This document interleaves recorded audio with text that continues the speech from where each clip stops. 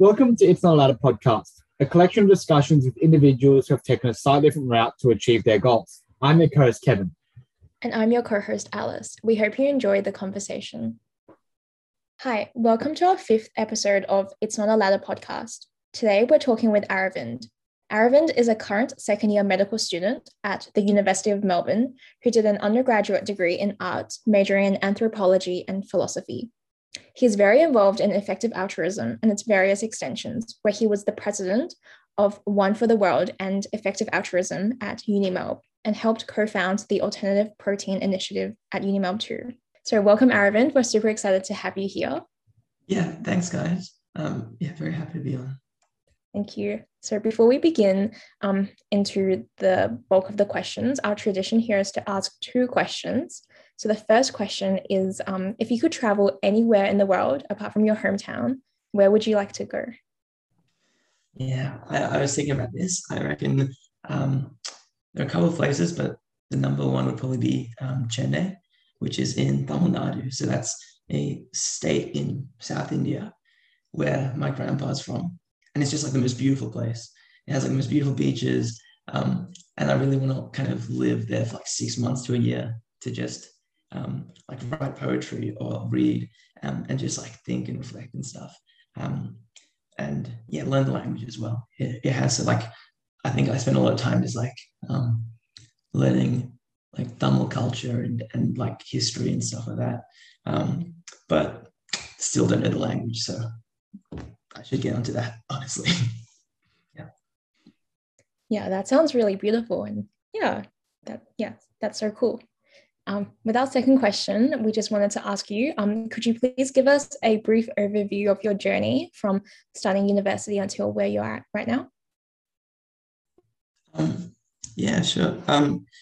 So I started university 2017, 2018, and moved over from Sydney to Melbourne to pursue kind of arts and then hopefully later on med.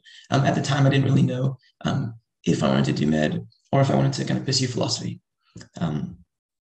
It was a big shift. I think I also just went vegan as well. So it was like living by yourself and kind of learning to cook for yourself and all that stuff.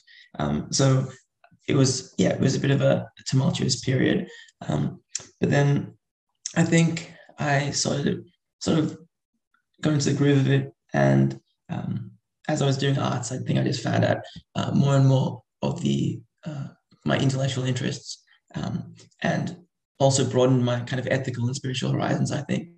And I think then halfway through my undergrad degree, I realized, I think med was something that could fulfill a lot of my ethical and kind of existential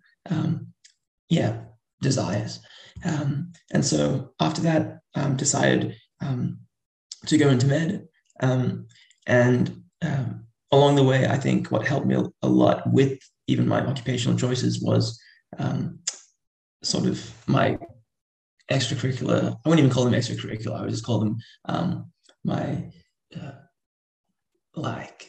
it was the club activities I did, Effective Altruism, One for the World, which are sort of like deeply part of who I am, I think. And then, that all kind of culminated in going down the med path. With a lot in between as well. Yeah. Thanks for that. We're really excited to explore many of those different things and different turning points. So to begin with, let us take you all the way back to high school. So you were saying how you weren't really sure what you wanted to do in terms of courses. So what process did you go through to decide on a particular university course? And did you have any like worries or any interests back then? Yeah, I think in high school, I was always quite a maybe introspective kid. Always really, in an embodied sense, really interested in the nature of suffering, the nature of alienation, and justice and kindness and things like that. I always wanted to explore what those things meant. And like, how do you deal with suffering? How do you kind of alleviate suffering in the world? So I think that naturally led me to a more sort of humanities side. I think literature, philosophy teaches you so much about that stuff, teaches you about like the depths of the interior world. And I think because of that, I had a broad sense of what I wanted to explore. So I wanted to explore those philosophical questions. But I also wanted to explore like how to actualize the answers that I got. So how to actually alleviate suffering but also contemplate what is suffering, what is love. And so I guess that's where I was coming from in high school. And that led me to really want to integrate both those sides, like my love of like social sciences and humanities, and also my love of medicine. Not medicine, sorry. My love of my desire to do good. And so that naturally kind of led me to really want to do like not go straight into something like medicine, which is kind of all practical, but maybe want to do first something like contemplative, reflective, like arts. And so I think Melbourne offered like a really cool opportunity where I could do an undergrad in arts and then a postgrad in med. And not just that, I could also do like an MD and PH, so medicine and public health in one kind of combined degree. And so I thought it was just like a really amazing opportunity. I was contemplating sort of going to overseas to do that similar thing, because in America, that's a really big thing. Doing like anthropology, which is also what I did in arts, and then going into medicine is a sort of like almost a lot more popular in America. But yeah, in Australia, I guess the only places that I could do that sort of balance both of those aspects of my interests was in Melbourne. And so, I just like went with that and kind of saw where that took me. So I'm glad that you decided to come to Australia and that we all met. So you did a Bachelor of Arts and you majored in philosophy and anthropology. Did you think that your degree sort of answered the questions that you had or provided you with the reflective thinking that you wanted back in high school? And and also in addition to that, what else did it provide you? Yeah, that's a good question. I think I generally think that no course can really offer those answers, and that those answers have to come with a sort of habitus in the world, that is a sort of reflective, examined orientation to the world that you cultivate over time. And I think the best course to learn that sort of habitus is philosophy. But at the same time, I think it was the courses themselves, like the subjects themselves, maybe only like a quarter of them to a half had like really beautiful answers, I think, to some of those deep questions that kind of drove me and that still motivate me. But the others, I guess, were a bit different. I think sometimes philosophy can be abstruse and kind of disembodied, abstract, and that's just part of the game, I think. But I think what's really important was kind of the sort of me also like in my own time pursuing those questions, reading a lot. I think I would just spend it even when I'm doing med, most of my free time goes into this reading and using that as kind of fodder to reflect and examine my life. So when I was doing my undergrad, I think studying anthropology and philosophy definitely broadened my worldview in a lot of different ways. But I think it was still like super important for me to maintain this sort of external reading that always kept me in tune with those questions that were always within me. And the second part about kind of the other effects of doing philosophy and anthropology. I guess it gave me increased kind of opportunities to pursue like different and interesting careers in medicine. Like, for example, bioethics is a really interesting sphere of medicine that you can pursue with sort of a public health degree, but also just as a doctor.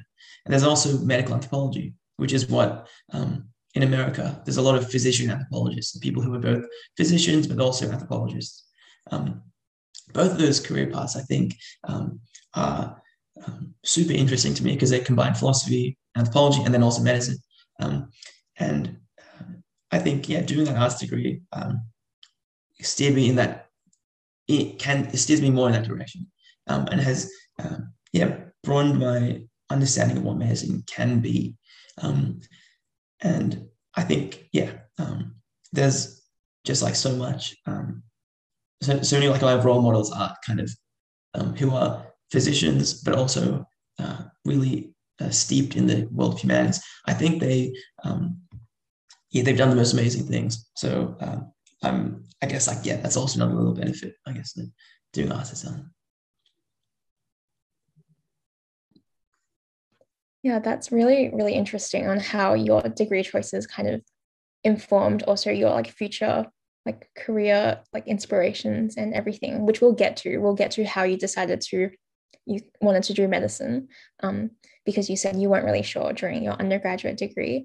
But just staying on the topic of your undergraduate degree at the moment, I'm really curious because I haven't met anyone who's done anthropology plus philosophy. How do those two fields for you? How do those fields like, do they complement each other for you and your way of thinking? Or do they not? And can you tell us a little bit more about those two majors and your experiences within those two majors? Yeah, sure. The connection between philosophy and anthropology is a huge question. It's a great one. But I think so. Anthropology, basically the study of culture, study of sort of meaning in culture, the way that, but also how politics, ideology, and power basically inform and alter cultural norms and cultural meaning.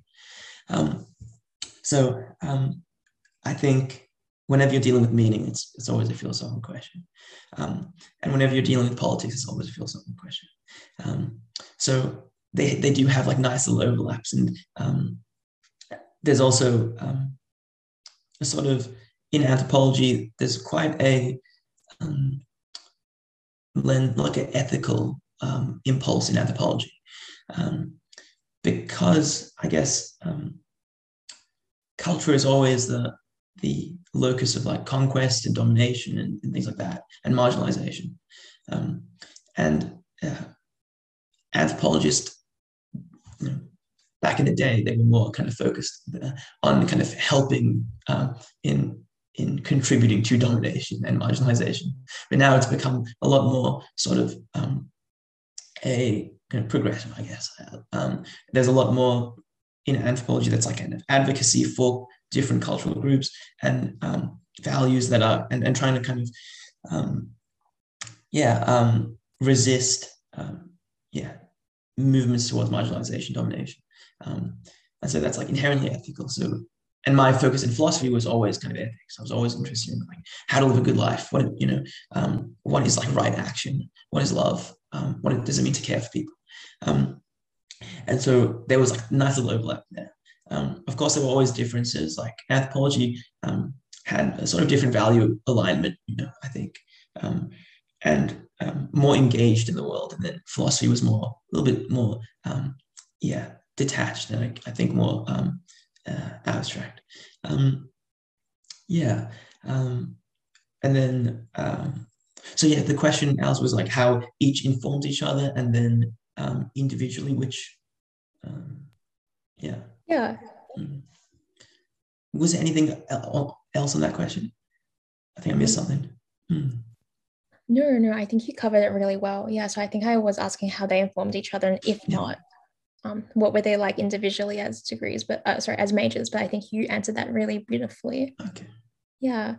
So I want to talk a bit about your choice in going into med. So you said that within your undergraduate degree, you discovered, for example, medical bioethics and medical anthropology. So was it those two things that kind of made you decide that you wanted to do med, or was it something else that kind of, ended up tipping you into this career path? Yeah, I think it was a combination of diving in and learning a lot about sort of medical anthropology. A couple like role models I have, I think I alluded to before, Paul Farmer, Arthur Kleinman. These are medical anthropology is like kind of a discipline that started in Harvard, and there's like a course that starts with like you first learn anthropology and then you do medicine. And Paul Farmer, Arthur Kleinman are these like amazing physician anthropologists who, while they engage in sort of practical sort of medical work, they are also like doing anthropological ethnography or anthropological sort of analysis and cultural analysis, and analyzing social structures, power structures, and politics through the lens of their medical sort of engagement, where they're like Paul Farmer, for example, worked in Haiti and set up a bunch of sort of medical centers, and through his kind of what's the word? Like through his work on the field, he was able to have like a new angle on the social structures and the kind of cultural situation in Haiti. And he produced like the most really beautiful works. Arthur Kleinman, he's a psychiatrist, but he's also an anthropologist. And I guess through that, he sort of, has some like really interesting work in the nature of care in medicine, and the way that the healthcare system doesn't really live up to the ideal of what care is. And so that's also a philosophical work as well. And so it's like so cool. I was like amazed by the way that these people integrated medicine and philosophy and anthropology all into like these works of like beautiful wisdom.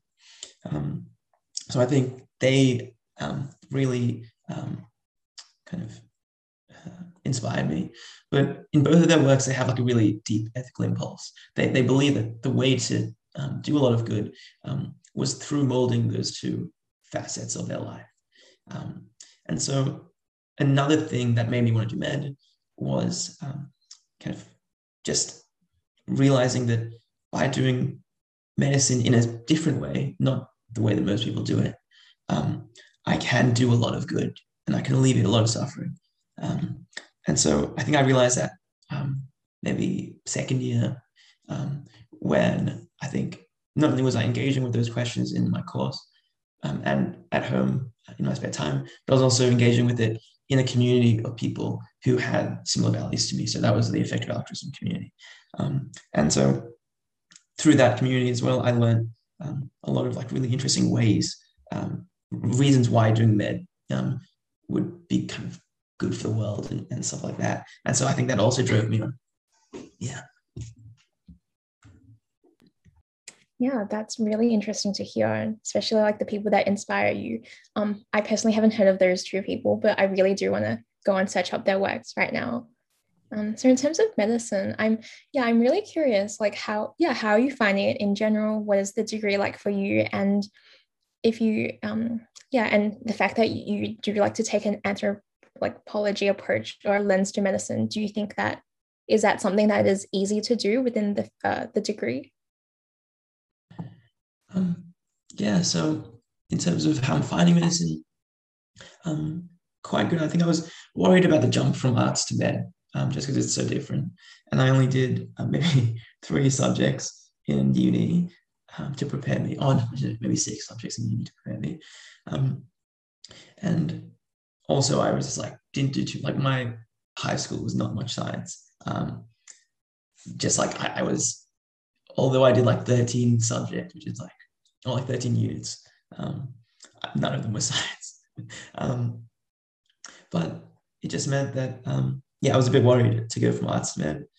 But it turned out like fine. I think first year med was it started off a bit confused and a bit like difficult to get into the flow. But then I think I just like applied because I feel like when you're taught to like study from like age 5, you learn some general ways to like adapt to different situations. So I think over the year I just like kind of progressively got better and better in terms of just like how I studied and did work. And what I guess I was most worried about was that sort of not being able to do those kind of extracurricular kind of thinking and like reflecting and reading and writing. But it was really, I tried to like put like a policy in place where I basically read a book a week during the first year, and I managed to do that and some more, which was like really cool. And I guess like was a testament to like, like my hope to basically integrate all those different parts of my life into one. Because I guess I initially was thinking of pursuing philosophy more. And I guess I was worried when I was going into medicine that like I wouldn't be able to do philosophy, do work in that area.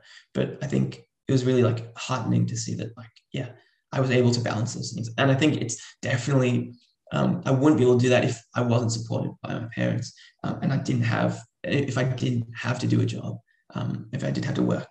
And I think, that's like a point of like real privilege and fortune that I'm able to do that.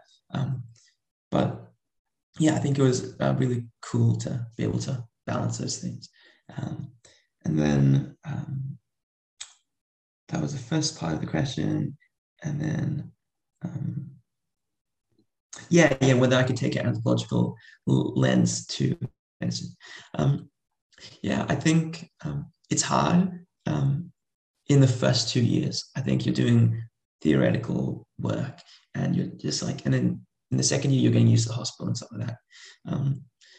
I definitely think I'm almost like leaving the anthropology side to it, to when I'm doing public health in my 4th year, basically. Because then there are subjects on medical anthropology, and I can, learn a lot more, I think, in public health. But I've definitely been always integrating the philosophy side to it. I think I come home and I think about, like the nature of care in the health system, the nature of like, did I acknowledge this person in this way?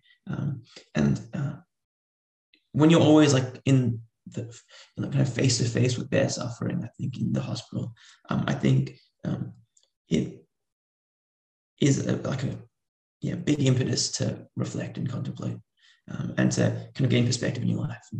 So like I think I've been not studying enough just because I literally come home and like I have this big journal that I've had since I was 16, and I just like write and write.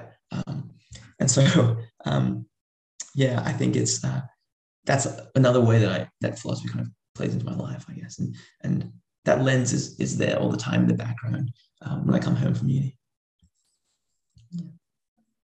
Yeah, that's really, really interesting. Being like reflective and thinking about the people that you see in medicine and elsewhere. And I think it's amazing that you can read one book a week. I definitely can't even read like one sentence a week. So good job on that. I'm going to ask one last question before I pass the mic to Kevin. So you said that back in high school, you said that the question of, like suffering and how do we alleviate suffering is something that was on your mind kind of throughout high school and undergraduate degree. I'm just curious, like in terms of your career choice, I think that there are definitely like a lot of careers out there that alleviate different types of suffering. So whether that's like health or finance or things like that. What made you choose like medicine as, relieving someone suffering through health, or at least being the primary goal of medicine as we see it? For me, the way that I go about alleviating suffering is through both the philosophical practice, but also the medical practice. And the medical practice is not the direct labor of me kind of maybe helping patients, because I think studies and like analysis has shown that as a doctor, your marginal impact is not huge. And that's for a whole bunch of reasons. The idea of replaceability and the nature of like the demand for medicine just means that you are easily replaceable. So what that generally means is that the direct labor of medicine is probably not the most effective way to alleviate suffering. So I think in my mind, the way I go about it is both like so earning to give. So doctors in Australia earn a really big income. So if you give a lot of that income away, you're to really effective areas, effective charities that are kind of evaluated for their impact, then you can alleviate like a lot of suffering relative to a doctor who just wouldn't give that money away. So if I give like 50% of my income away, although I guess for me, that suffering is, I guess you try to make the distinction between like health suffering and then the desires and needs of like kind of the financial world. For us, I guess it's like you can kind of quantify suffering in certain ways. We can use quality adjusted life years, which is like a public health metric. So going off those things, I'm not like the direct labor that I do in medicine will probably have like, alleviate a couple of, qualities or like that. But giving my money away to like places where there's like super low hanging fruit about like where it's giving people basic like income can do heaps and heaps of good. So I wouldn't even like kind of use that distinction, I guess, between like types of suffering, because and then another interesting one is that like I definitely think that the philosophy that I'm doing on the side will one day contribute to like alleviating suffering, just in like sort of like in the effective altruism movement, for example, I think there's a lot of like work about what is valuable and like and those questions are really important to guiding us into like how to alleviate the most suffering, etc. And philosophy has a really big role there. So that's another kind of area, and why I'm also kind of doing philosophy side by side. I think I missed some parts of that question, but that's okay. No, that was a really great response. And it really makes me think about like the efficiency of helping people, how efficiencies can be different. But I think Kevin will explore more about that. So I'll now pass on to Kevin for the second part of our podcast. Aravindh, thank you so much for answering the questions before. And it was really interesting to explore sort of the intersection between anthropology, politics, philosophy, and medicine health. The questions regarding the student clubs and the sort of extracurricular activities you were involved in. So it seems like you've been involved in many interesting ones, a lot of them aligned with your values. A little bit more for us, what some of the most profound impacts these clubs have had on? Yeah, sure. So the clubs being Effective Altruism, One for the World, and then the Alternative Protein Initiative. All of those basically come under the umbrella of effective altruism. Effective altruism being a movement that kind of a philosophical and social movement all about using reason, science, empirical methods to alleviate the most suffering we can. Suffering across non-human animals, human animals, and across time. So future people as well. And so all those clubs, we call them value aligned. So they have like very similar sort of values.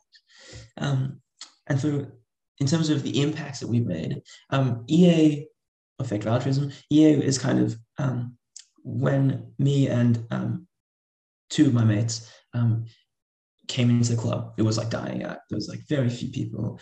We had basically 3 people. And now it's like really big now, as in, and it somehow managed to like perpetuate its sort of kind of organizing committee throughout COVID. And I think last year we had like 26 people in the committee, which is like really good from where we started like 2 years ago. And all of those people are value aligned and are like using their careers and time and money to alleviate as much suffering as they can, which is like really beautiful to see.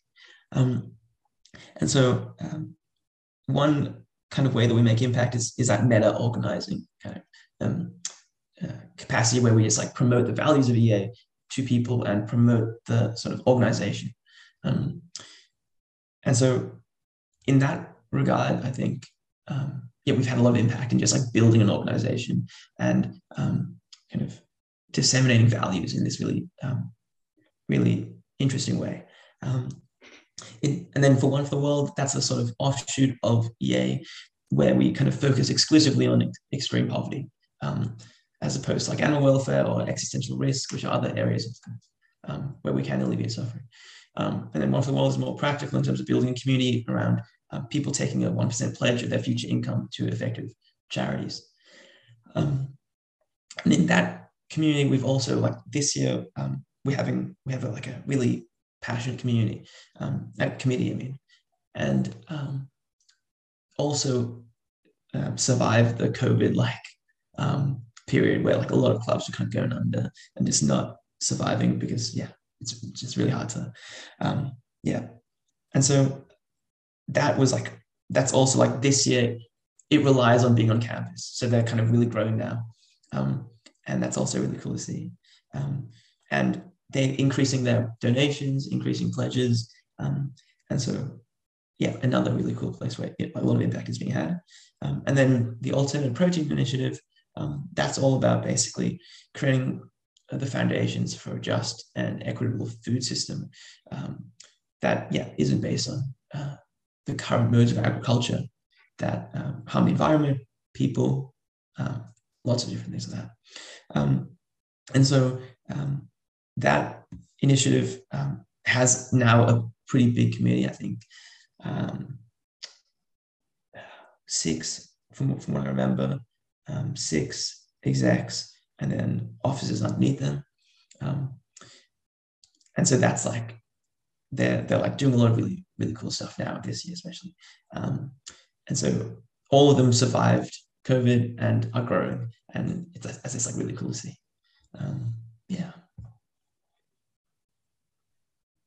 Really, really interesting to hear, and congratulations for all 3 organizations surviving COVID. Thank you. It does seem like you've held multiple leadership positions, but that's working yourself.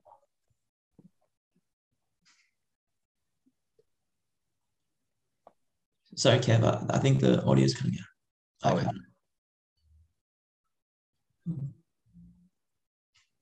We still can't hear you, or at least I can't. Hear me now? Yes. Yeah, perfect. Okay, I'm going to start that question again. Yeah. So I did that comment. I'll start the question again and we'll leave the comment in. So Aaron, you seem to have held multiple leadership positions, across your different organizations you're affiliated with and that you worked with. I guess for our listeners who might also be interested in sort of what your journey was like in reaching those leadership positions, if you could give us an outline, but more importantly, how you thought your responsibilities as you moved up in an organization changed with your passion for that particular subject matter? Yeah, it's a good question. So how I got to those leadership positions, in general, I don't think I seek leadership positions. Like I actively like I think my strengths have always been just like in the solitary sort of solitary sort of contemplation and writing and things like that, and in sort of one-to-one conversations, I think. And so I think I started in the committee almost like in One for the World. I was like not even part of the committee. I was just became like a kind of a pseudo vice pres, just because I love the whole club. In effective altruism, I jumped on into the committee just because at the start there was like no one there, and so I think my role started off just being this person who kind of gave ideas and also was good at kind of integrating people into the community. And I think I still do that to this day. Like I think when even over COVID, I would just talk to new members one-to-one, and just kind of understand them, and just have like really nice conversations with them. And that led to like not only me making like some of my best friends, but also I think it's also like a part of the reason why our community has like lasted like such a long time, because I think from the start, those sort of kind of exploring those ideas with people, and also just like kind of, what's the word, I guess, integrating people was super important in just like the longevity of the community. So it started from me doing that, and then I think the former pres just wanted me to like just thought I would be good to be president for the next year, and then I think I just took it up because I think I just wanted to see the community grow more and more. And I think in terms of how my passion changed with kind of becoming pres, I think I was definitely more focused on like the practical sides of running the organizations, but the driving force, I guess, of why I'm doing what I'm doing is always there, because I always knew that there was like huge impact to be had through organizing for these communities, and it kind of showed over time, and that's how I also viewed all of those interactions like as well. It was building something that is like a lot bigger than myself, and I think later after being pres, I think I started that, co-founded with some of my other friends from EA, the Alternate Protein Initiative, and that was I think an example of how like that passion like had never waned throughout that process, because I just like knew that the impact was always going to be pretty big. That's really interesting. It's really good to show you're keeping your original motivation pushing through rather than getting boggled down by all of those administrative tasks. Aravindh, it seems you have quite a lot of interest in quite a lot of things you spend your time with, whether it's study, both on the medicine and the humanities side, whether it's you're reading books, whether it's you're writing a journal, whether it's you being involved in student clubs. Did you have any other side hustles, I guess, addition to your study or work, or any other sort of interesting extracurricular activities, sports, music that you would like to chat about? I mean, I like, since I was young, I love sport. A lot of basketball, a lot of now I'm picking up footy, so it's really fun. A lot of like soccer and stuff like that. And I can, it's just like, for me at least, it's super important to be basically like in tune with your body and just like not disassociate from it, basically, through like studying and through like all the mental life.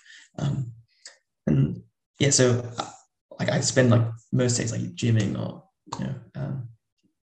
basketball and things like that, and that like really keeps me, I think, focused and grounded. And I did this thing last year that I think helped me a lot instead of just like studying for bed.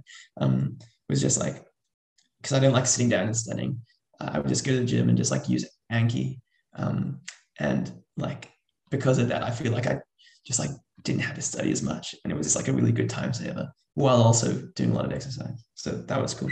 And then apart from sport, I also like play a lot of music.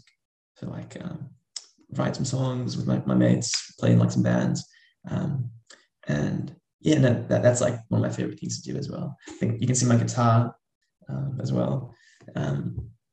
Just like a super important part of my life.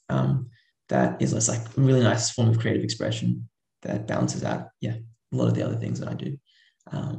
And in the St. Vincent's Common Room, we have a piano and a guitar, so I can just like, between going into uni, can just like jam on that, play some nice songs. That's really good to hear that you're living a holistic life, not just in your professional, but also in your personal, recreational interests as well. Ivan, I'm just going to take a topic shift and we'll move on to a few more abstract questions to hopefully get the brain juices flowing. And I know Yes. you would give some really interesting answers. Mm. So I guess the first question is about identity. And you know, so we touched on elements of this before, but you know, for many identities, kind of really different components. You've got work, you've got family, you've got the people you touch around you, you've got your life values, professional values, and your hobbies. I guess, Ivan, if you could tell us how much do you think the work that you do, whether that's going to be currently as a medical student or in the future, hopefully as a medical anthropologist, contributes to your identity in life? Yeah. Mm.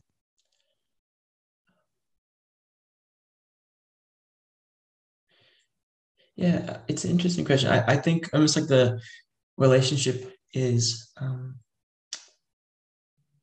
almost like the other way around for me. It's like for me, it's how medicine and my job and things like that is a manifestation of my sense of what matters in the world. So, which is for me at least my identity. Like and I think it's a hard thing to cultivate, like your values and your sense of what matters. But that I think is one of the most constitutive parts of your identity. And for me, at least, I think that has always, those questions, you know, in high school about like, what is suffering? What does that mean? Those are all deeply personal questions about like, what is of value to me? And how do I enact those values? And those are almost at the heart of who I am. And everything I've done since then, or like, you know, is a kind of a outgrowth of that identity. So all those parts of effective altruism and my kind of philosophical and kind of medical pursuits, those are all like come from a place of who I want to become, and that's based on what I kind of based on my sense of what matters in the world. And that sense of what matters is always a dynamic and evolving thing. It changes, not in a radical sense, but it is updated basically. The more I learn, the more I'm engaged in the world. And so that identity is a constantly developing and changing thing. And it's interesting. I think there is like a sort of feedback between them. So all those things like effective altruism and one for the world, which are outgrowths of that sense of what matters, through living those things, you also have a kind of feedback loop that alters your sense of what matters, and alters your identity. And then that will change your path again and again. And so it's like this nice little loop. Yeah. No, I think you're very right. I think identity and definitely evolves over time because sort of your components will evolve over time as you move through in your work, as you create new relationships, as you form family and pick up and drop off hobbies, and that would change your values and change your sort of identity. That's really true, and thank you for that. Aravindh, you know, you've had a really profound journey in moving through different disciplines, in discovering yourself and discovering many different things you're interested in. What do you think is the most valuable priority you had to sacrifice in your life as this pursuit of your journey? Yeah, think about this a lot because I think there's trying to live like an ethical life means that you have to attend to the demands of like millions of things, of beings, of animals and stuff like that, and change your life accordingly in being responsive to those sufferings and those demands, those needs. And that just naturally means that you have to forego sort of other existentially important parts of your life. And so I think, what would I do if I didn't have, if those demands weren't there, if the world was more perfect, you know? I think for me, I would definitely just do the sport, the music, and all those different things. But also, I think I'd like try to write poetry. Honestly, I think I'd just like dedicate a lot of my life to beauty and things like that, and just like trying to deepen our understanding of the human condition. Because for me that is like a very beautiful thing. Well, that makes a lot of sense, and thank you for sharing that with us. We're going to move on to a few more hypothetical and a bit more I guess hopefully interesting questions as well. And Yeah. obviously the other ones were as well, but this one hopefully get you thinking a bit more. Mm. So if there's a lot of social structures in society that keep us grounded, there's money, there's status, and there's reputation. If these were all out of consideration, obviously it's not real, but if they were out of consideration, what would be your blue sky project, your blue sky career that you pursue in life? Yeah, probably the same. I probably just try to read and write as much as possible, and yeah, hopefully just be a writer basically, in whatever capacity that entails. Yeah. That's good to hear. I feel like every time we ask this question, we hope that, the person we're talking to says the same thing, because, at the end of the day, it's really important you do what you love. You do what makes you happy, rather than sort of bound by these social constructs. So, Aravindh, as you mentioned before, there are many jobs around the world, and everyone's got different interests, but a lot of the jobs are centered around providing something that will solve a problem for somebody. So if you could help people with any problem they're facing, anything such as health or their relationships or their finances, what sort of problem would you like to help people out with? Yeah, I think the problems that I'm most interested in working on now are sort of high impact public health problems. So, for example, mental health in the developing world. Those are sort of low-hanging fruit. I'm really interested in low-hanging fruit, basically. The things where you could, not many people work on them. They have a lot of ability to be scaled up and have a lot of impact. And they're generally solvable. They have, there's really, really difficult ways to solve these problems. Mental health in the developing world is one of them. Just there's not much funding, there's not much thought or going into that kind of sphere. And EA is doing a lot of work in that area. So that's super interesting to me. Also, I'm really interested in psychiatry in general, because I think there's a lot of low-hanging fruit there as well. And there's it kind of integrates a lot of my interest in philosophy and kind of existential questions into like a career. And so I'm really interested in the psychedelic research that's coming out, and a lot of the low-hanging fruit in psychiatry, because I think it's just there's a lot to be done in that field, both in developed and developing worlds. So I think, that's a really, really cool area I'd like to work in. Definitely. And I think society as a whole really shifted their focus to mental health after the pandemic and all that has happened, when people have really lost that social connection, especially in developing countries where the frameworks and the public health infrastructure wasn't set up. Aravindh, thank you so much for answering the questions. I'll pass to Alice just to wrap us up with a few more. Thank you. Yeah, sure. Thanks, Kev.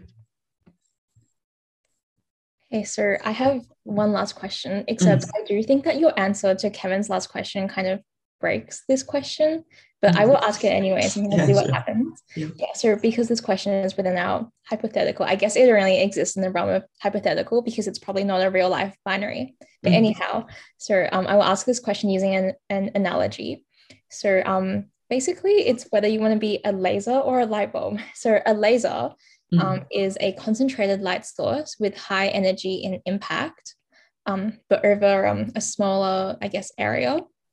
And a light bulb is more diffuse, yet it has broader impact. So with this question, with this analogy, what we wanted to ask you is, do you prefer to focus your energy and time on one task that can impact a few, a small number of people, or would you focus your time and energy on something that can impact a lot of people, but not as deeply? Yeah, probably just because I'm an effective altruist, I'd go with the broader impact, and the more diffuse sort of the technology, just because it definitely does matter. There's only so much you can sort of help or alleviate the suffering of one person. We get diminishing returns, marginal utility is that economic concept where the more you try to help someone, or the more the less sort of, it's not a linear thing basically. And so what that generally means is like the more people like you help in terms of just like giving like income to, the larger overall impact you'll have, as opposed to if you give all that income to one person, because they'll have diminishing returns to that. So I think that's a really like core kind of idea in EA, where we just like try to broaden our impact as much as possible because of that sort of concept. I love your answer, because I think without question, with the light bulb and the laser, I think it assumes that like utility is the same, but with your answer, it's saying that utility might not be the same, and that the utility for helping a single person might decrease over time, whereas you can broaden that utility for helping a lot of people. So I love your answer. I've never thought about it that way. Okay, so finally, as we're wrapping up, I guess the last thing we'll ask you is, what are some important like lessons and morals you've learned over the years that you would like to share with our listeners? Yeah, it's a huge question. I guess it's running through the whole kind of all my answers, but I think learning to live a reflective and examined life is just like super important, and cultivating that sense of what matters. I think that's a very hard thing to cultivate, and I'm trying to do it every single day. And having a robust sense of what matters to you is super important. I think another thing that I think I hold very close to me is the sense that, it kind of comes from that reflective, examined life, but the idea that like reality is an achievement, basically, to reach out, to touch the world, basically, unadulterated, manufactured by the filters of your fears or ego, and like to be alive in the world. I think that is like a very hard thing to do, almost. And I guess that like that's like kind of an ethical move, and it's only really possible through love. And so I think that strange idea is like has always been very important to me, that like we're always like and I haven't really talked about love at all, but I guess that is like the underpinning of a lot of the reasons I do the things I do, and a lot of like a lot of my aspirations are based on trying to realize love in its ethical capacity and interpersonally as well. I guess that's where on that weird, strange point, I'll leave it there. Yeah, thank you. That's so beautiful. I think it really does give like lots of food for thought for our audiences, and Kevin and I as well. Yeah, so thank you so much for that. And Aravindh, thank you so much for taking the time to have a chat with us here on It's Not a Ladder podcast. And for the listeners out there, if you would like to learn more about Aravindh or have any questions, then please email us at itsnotaladder@gmail.com. Thank you, and stay tuned for the next episode.